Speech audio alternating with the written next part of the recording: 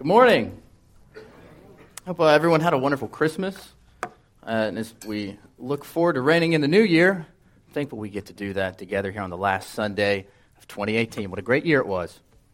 As we now turn our attention to God's Word, would you please turn with me in your Bibles to the 26th chapter of the book of Acts. We'll look at almost the entire chapter. In your worship guide, it says through chapter 32, or through verse 32, but I'm really going to be going through verse 20. So this morning we find ourselves in Acts with Paul before King Agrippa. And you might be asking to yourself, why did Taylor choose to preach on a random text in the book of Acts? I've got an answer for you, and it's because I wanted to. That's right. Yep, that's the kicker. Truth be told, I thought it'd be encouraging to head into 2019 with a passage that might motivate us to be more bold in the art of evangelism. Maybe you're here this morning having never shared your faith with someone else. Or maybe you're here this morning having shared your faith so many times that your Christian conversion rate looks like the offensive coordinator tree chart of head coach of the Alabama football team, Nick Saban. So wherever you find yourselves in terms of having shared your faith, this passage speaks directly to Paul's response after his conversion. So in this chapter, that's exactly what Paul is doing before the grandson of Herod the Great. And that's the same Herod who had Peter arrested and James killed. So he's sharing who he is now, fearlessly appealing to Rome in hopes of getting to speak with Nero himself.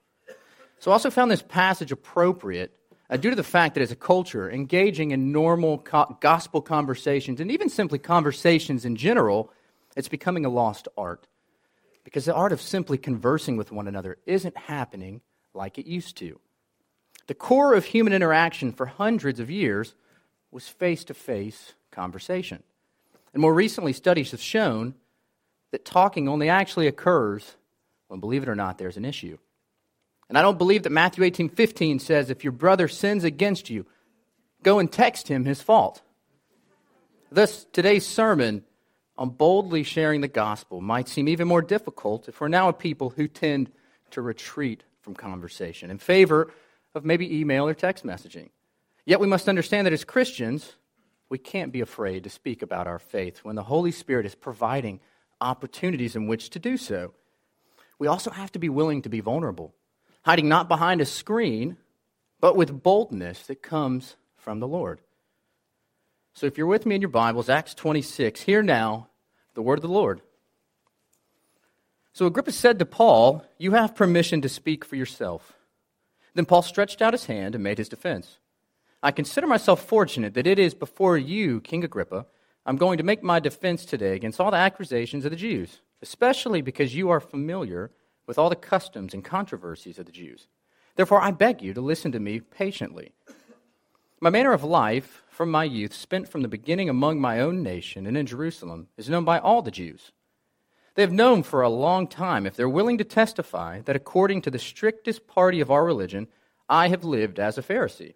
And now I stand here on trial because of my hope and the promise made by God to our fathers, to which our 12 tribes hope to attain, as they earnestly worship night and day.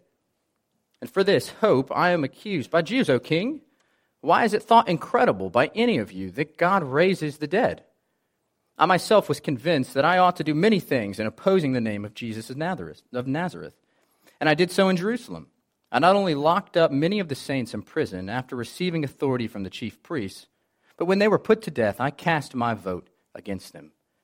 And I punished them often in all the synagogues and tried to make them blaspheme. And in raging fury against them, I persecuted them even to foreign cities. In this connection, I journeyed to Damascus with the authority and commission of the chief priests. At midday, O king, I saw on the way a light from heaven, brighter than the sun, that shone around me and those who journeyed with me. And when we had all fallen to the ground, I heard a voice saying to me in the Hebrew language, Saul, Saul, why are you persecuting me? It is hard for you to kick against the goads. And I said, Who are you, Lord? And the Lord said, I am Jesus, whom you are persecuting. But rise and stand upon your feet, for I have appeared to you for this purpose, to appoint you as a servant and witness to the things in which you have seen me, and to those in which I will appear to you, delivering you from your people and from the Gentiles, to whom I am sending you to open their eyes, so that they may turn from darkness to light and from the power of Satan to God, that they may receive forgiveness of sins and a place among those who are sanctified by faith in me.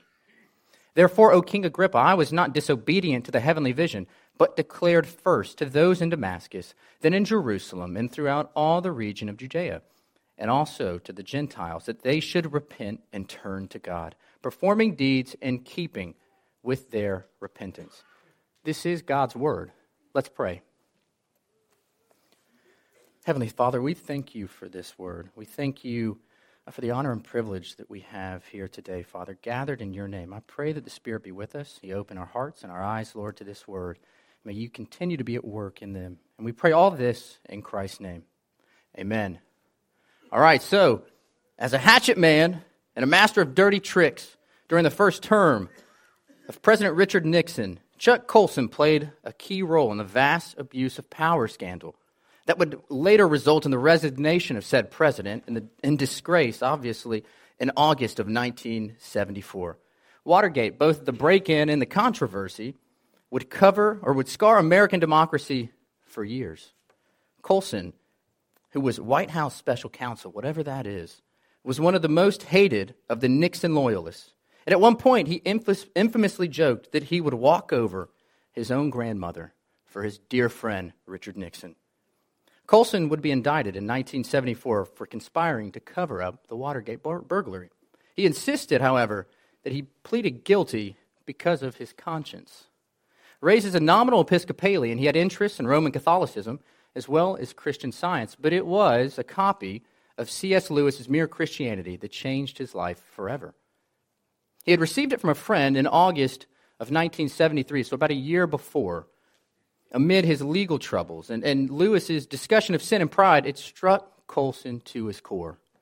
Identifying with Lewis, as many of us do, in his confession of profoundly knowing it all. That night, this is Colson, when I left this gentleman's home, something happened that had never happened to me before. I was getting into my automobile, and I sat there, and I couldn't drive because I was crying too hard. I spent an hour on the side of the road right next to my friend's home, crying, thinking about my wife, wanting to know God, wanting to be clean. I'm a former Marine captain, and I was the White House tough guy, and I used to never cry, and if I did, I wouldn't let anybody know it. I thought the next morning I would wake up and be embarrassed, but I felt better than I had in years. That realization of his blindness to his own imperfection would lead, he wrote in his book, Born Again, to a new life in Christ. People think it was a jailhouse conversion, Colson said, that my life fell apart and I converted. But I knew before that I was a different person. I began to have different values and a different attitude. I began to study the Bible. I was in a small prayer group with a group of men who really nurtured me and taught me lots of what I needed to know as a Christian and helped me to live my faith. Discussing Watergate after his release from prison, Colson reflected on the pride that brought about his fall, saying that the Nixon administration's main error was allowing our belief in our own power to lead us to arrogance. The decision to go to jail was a humbling and necessary act of penance for Colson. It was also terrifying, as many of you can imagine. The Watergate period was important to me, Colson said. My prison experience is important to me, but I don't recommend it. Yeah, right? So this morning I want to answer the question, how do we boldly share the gospel? How do we boldly share the gospel? We'll be going through 3 points, and the first point this morning is we humbly share who we were before saving faith in Christ. We remember who we were before we knew Jesus Christ as our Lord and Savior. My manner of life from my youth, spent from the beginning among my own nation and in Jerusalem, is known by all the Jews. They have known for a long time, if they're willing to testify, that according to the strictest party of our religion, I've lived as a Pharisee. So we read that, and what do we think? We're faced with who Paul used to be. Raised a Jew, Paul knew the law. He lived by the law so well that he ended up a Pharisee.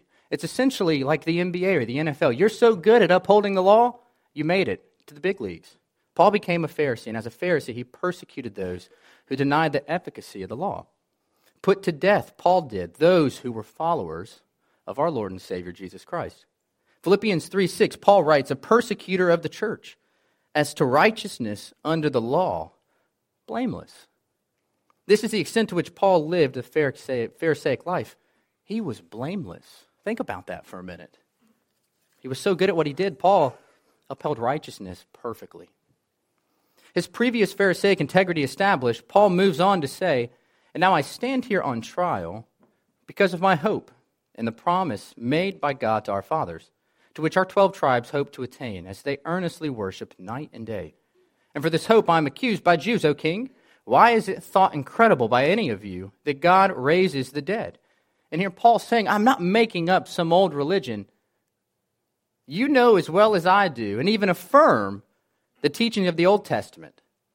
This promise to our fathers, this very hope, is fulfilled, though, in Jesus of Nazareth. He is this coming Messiah. And yet Paul now finds himself en route to stand trial in Rome for believing this promise made by God throughout the Old Testament. By raising Jesus from the dead, God validated the Old Testament promise of resurrection, and at the same time demonstrating that Jesus was Israel's long-awaited Messiah. And it should not be seen as incredible that God breathed us into the breath, right, breathed us into life with his own breath, let alone raise Jesus from the dead. And that's what Paul is trying to get at here. Only it was this exact point that Agrippa, along with many other Jews, was not willing to concede.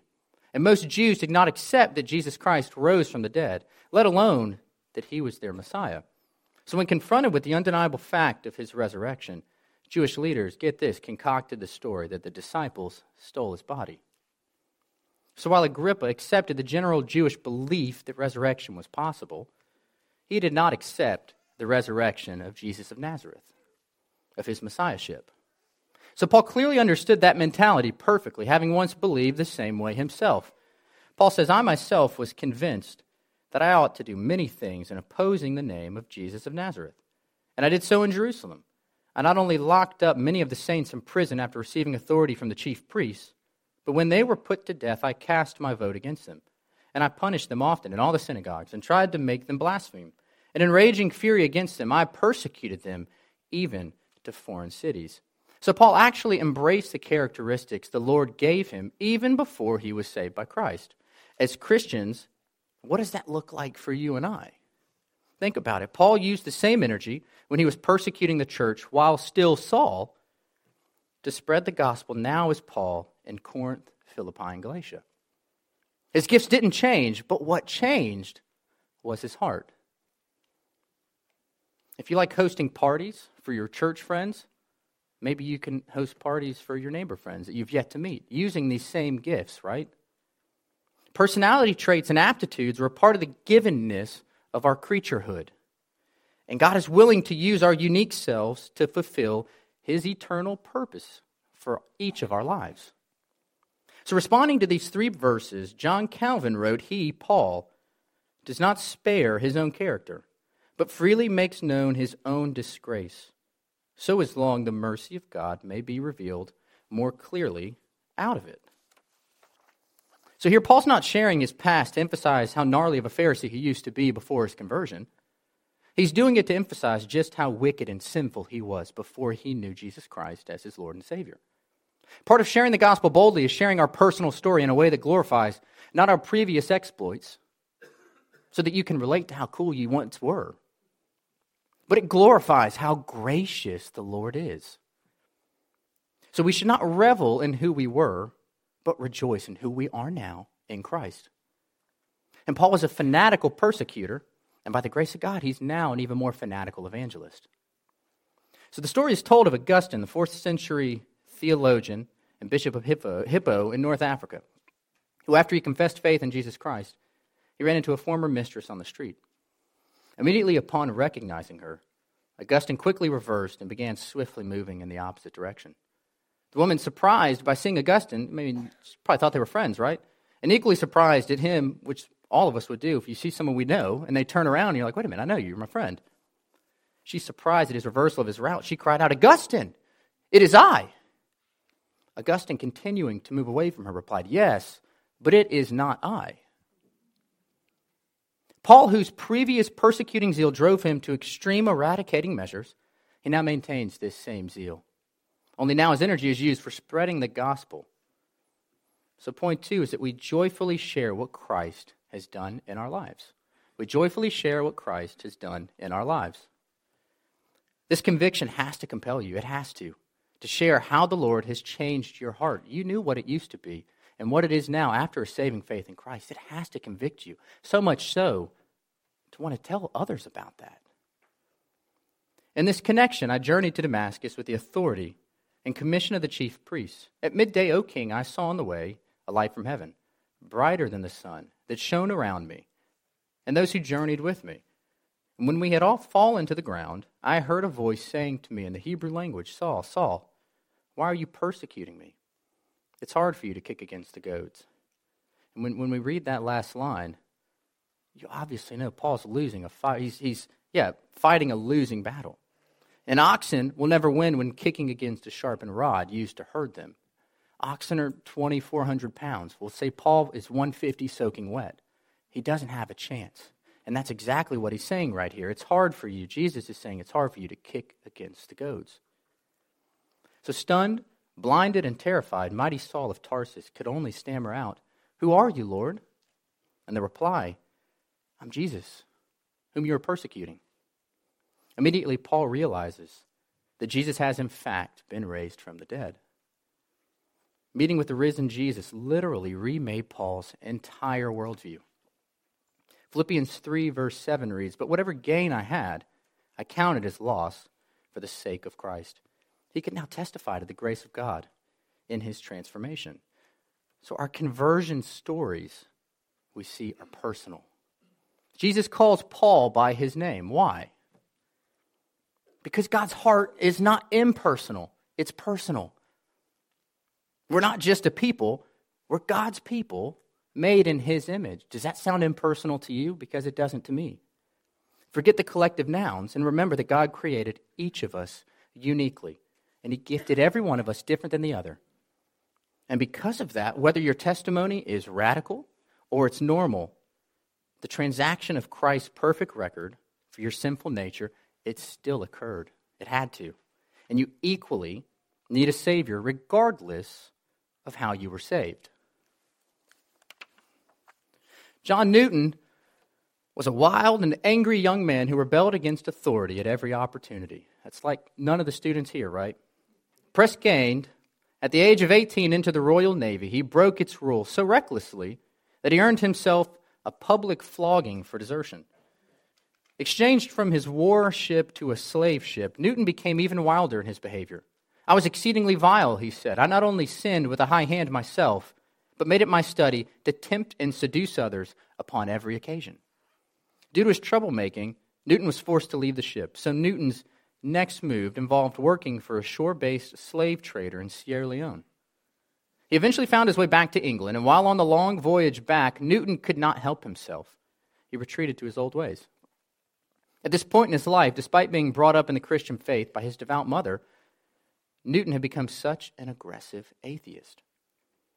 The trip home felt like an eternity to Newton, and out of boredom, he picked up the only available book on board the ship. Think about how bored he had to be to pick up a book.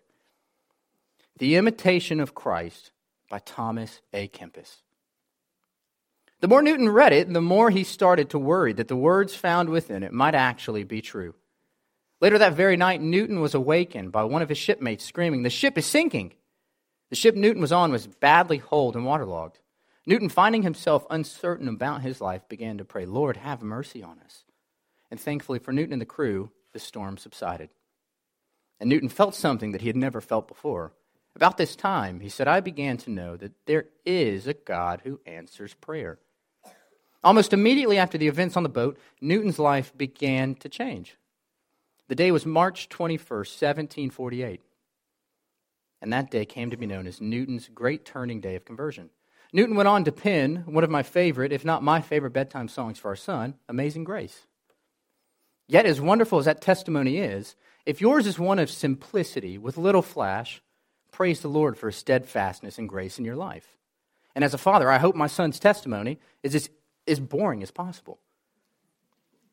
What Christ has done in your life is equally as glorious as the testimonies that some of you might read about on social media or on blogs. So a transformed man, Paul now has a new commission. "But rise and stand upon your feet, for I have appeared to you for this purpose, to appoint you as a servant and a witness to the things in which you have seen me and to those in which I will appear to you, delivering you from your people and from the Gentiles, to whom I am sending you, to open their eyes, so that they may turn from darkness to light and from the power of Satan to God, that they may receive forgiveness of sins and a place among those who are sanctified by faith in me. Paul now, from prosecutor, has turned into the world's greatest promoter. Philippians 1:21 reads, "For me to live is Christ, and to die is gain." Paul instantly becomes a witness. This was Paul's commissioning also as an apostle. And as an apostle, Paul was called to proclaim the good news of salvation from judgment through the work of Jesus Christ. And that good news is available to all of us as forgiveness of sins and a place among those who are sanctified by faith in Christ. So salvation comes to anyone who has faith alone in Jesus Christ, apart from any human works. So what does that mean? It means that we're just like Paul. We each have a story to tell, and when we think about who we were, our heart should immediately fill with joy because we're not that person anymore. This joy carries us, though, to share our faith with others, as Paul is doing just now before Agrippa. And Jesus turning us from sin should excite each one of us to tell others about the forgiveness they too can receive. The world is a dark place, and it's our call as Christians to bring light to it. John 3:19 reads, "People loved the darkness rather than the light because their works were evil." The light exposes this evil, and we should be excited to spread it. So remember, we don't need a teleprompter to do this. Paul isn't speaking from a track or a manuscript. The Holy Spirit's guiding him. Trust that he too will guide you in these moments, and that's part of boldly sharing your faith. You don't have to rely on something written down, your testimony, what happened to you when you accepted Christ into your heart. That's all you need. Share it. You don't need a script because your testimony, right, has already written it. Paul, now commissioned for a specific task, is obedient to the terms of his commission. So point 3 is faithfully respond in your own life. Paul was faithful to proclaim this message that Jesus had entrusted to him. When called into his presence, we faithfully respond. Therefore, O King Agrippa, I was not disobedient to the heavenly vision, but declared first to those in Damascus, then in Jerusalem, and throughout all the region of Judea, and also to the Gentiles, that they should repent and turn to God, performing deeds in keeping with their repentance. Obedience is an essential condition to the Christian life. Essential. Luke 6:46, "Why do you call me Lord, Lord, and do not what I tell you?" Paul wastes no time in expressing his obedience by evangelizing. He's sharing and declaring to all people everywhere, both Jews and Gentiles, saying repent and believe. Repentance involves a change of mind that results in a change of behavior. Paul was going his own way, and what happened? He got turned around by the grace of God. His new way meant that he then too was turning to God. When we turn to God, how we live out our faith is itself part of the faith. We're saved by faith alone, but true saving faith is never alone. Justification and sanctification inseparable. So like Paul, we too are called to faithfully respond. Paul was obedient to the Lord. He was faithful, and he bore witness to what Christ had done in him. Why? Because this is what Jesus has said his people were to do. It's all in this book. Acts 1:8 reads, "But you will receive," and this is Jesus, "but you will receive power when the Holy Spirit has come upon you, and you will be my witness in Jerusalem, and in all Judea and Samaria, and to the end of the earth." As Christians, we're set apart to faithfully proclaim the gospel message to all. So how do we do this? Word and deed. It's that simple. We share who we once were and who we are now, and we actively respond. It's a challenge, right, that each of us face. But if we're not testifying to God's grace, we must examine ourselves to see if we, in fact, have met Jesus. And that doesn't sound easy, but it's something you have to do. If turned from our sin, our response should be one of joy from sharing our stories of conversion. You don't keep it to yourself. You go and you tell. From lost to saved. We should desire to share our faith because our gospel is one of a crucified but risen Savior who is proclaimed above all others.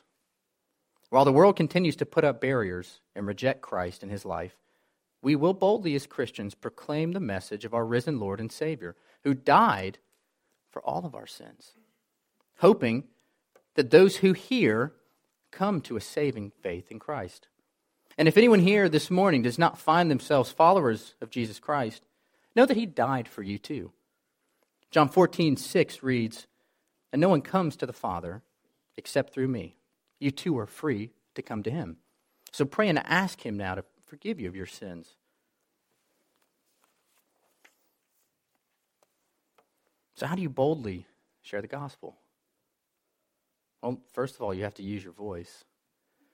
You have to tell someone about the redemptive, soul-saving, soul-changing work Christ has done in your own life. Not even James Earl Jones could tell your story like you can. I mean, you might argue, well, Samuel L. Jackson might, but neither of them, right, have voices good enough that could do justice to the story in which you can share, because it's personal. So you don't overthink it. You don't fret about the little things, and remember that the Holy Spirit is at work. So like Paul, Chuck Colson is proof that there is redemption in this lifetime, even for a man who sinned greatly. He's proof that Jesus still saves. And that dark night of the soul can lead to a new dawn. If we believe Jesus is who he says he is, our lives should be spent proclaiming that. People kept saying to me, "How do we know you're for real?" Colson said, "Don't judge me now. Judge me 10 years from now." And what I realized when God got a hand on my own life is that there's no turning back. I wouldn't turn back for anything in the world. And this was a man who had access to the White House. Think about that. I think about that night in the driveway when I cried out to God, and I realized for the first time what a sinner I was. And I also realized that I just learned it from the man who witnessed to me. Christ died on the cross for my sins, and I felt so free, but also so grateful to God that ever since, Colson said, "I'll do anything God calls me to do." Anything. The 37 years of Chuck Colson's life after prison were dedicated to his ministry, Prison Fellowship.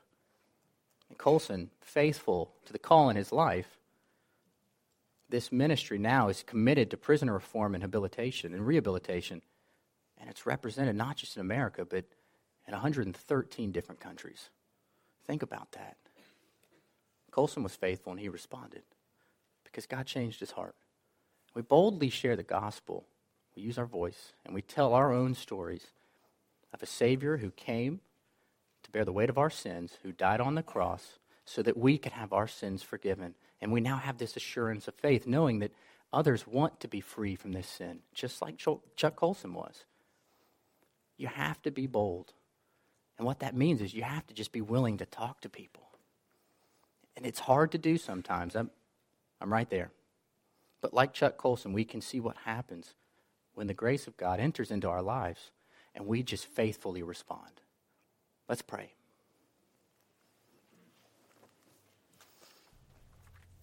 Heavenly Father, we thank you again for this day, and we thank you for the love that you have shown us through your Son, Jesus. Lord, may we continue to seek after him, Lord. May we continue to place our faith, our trust, our hope, Lord, in him because of who he is. Lord, we thank you again for the season of Advent and how we were reminded of his life and ultimately of his death, Lord. We thank you again for bringing us here this day so that we could worship you corporately as your people here on earth. And I pray all this in Christ's name. Amen.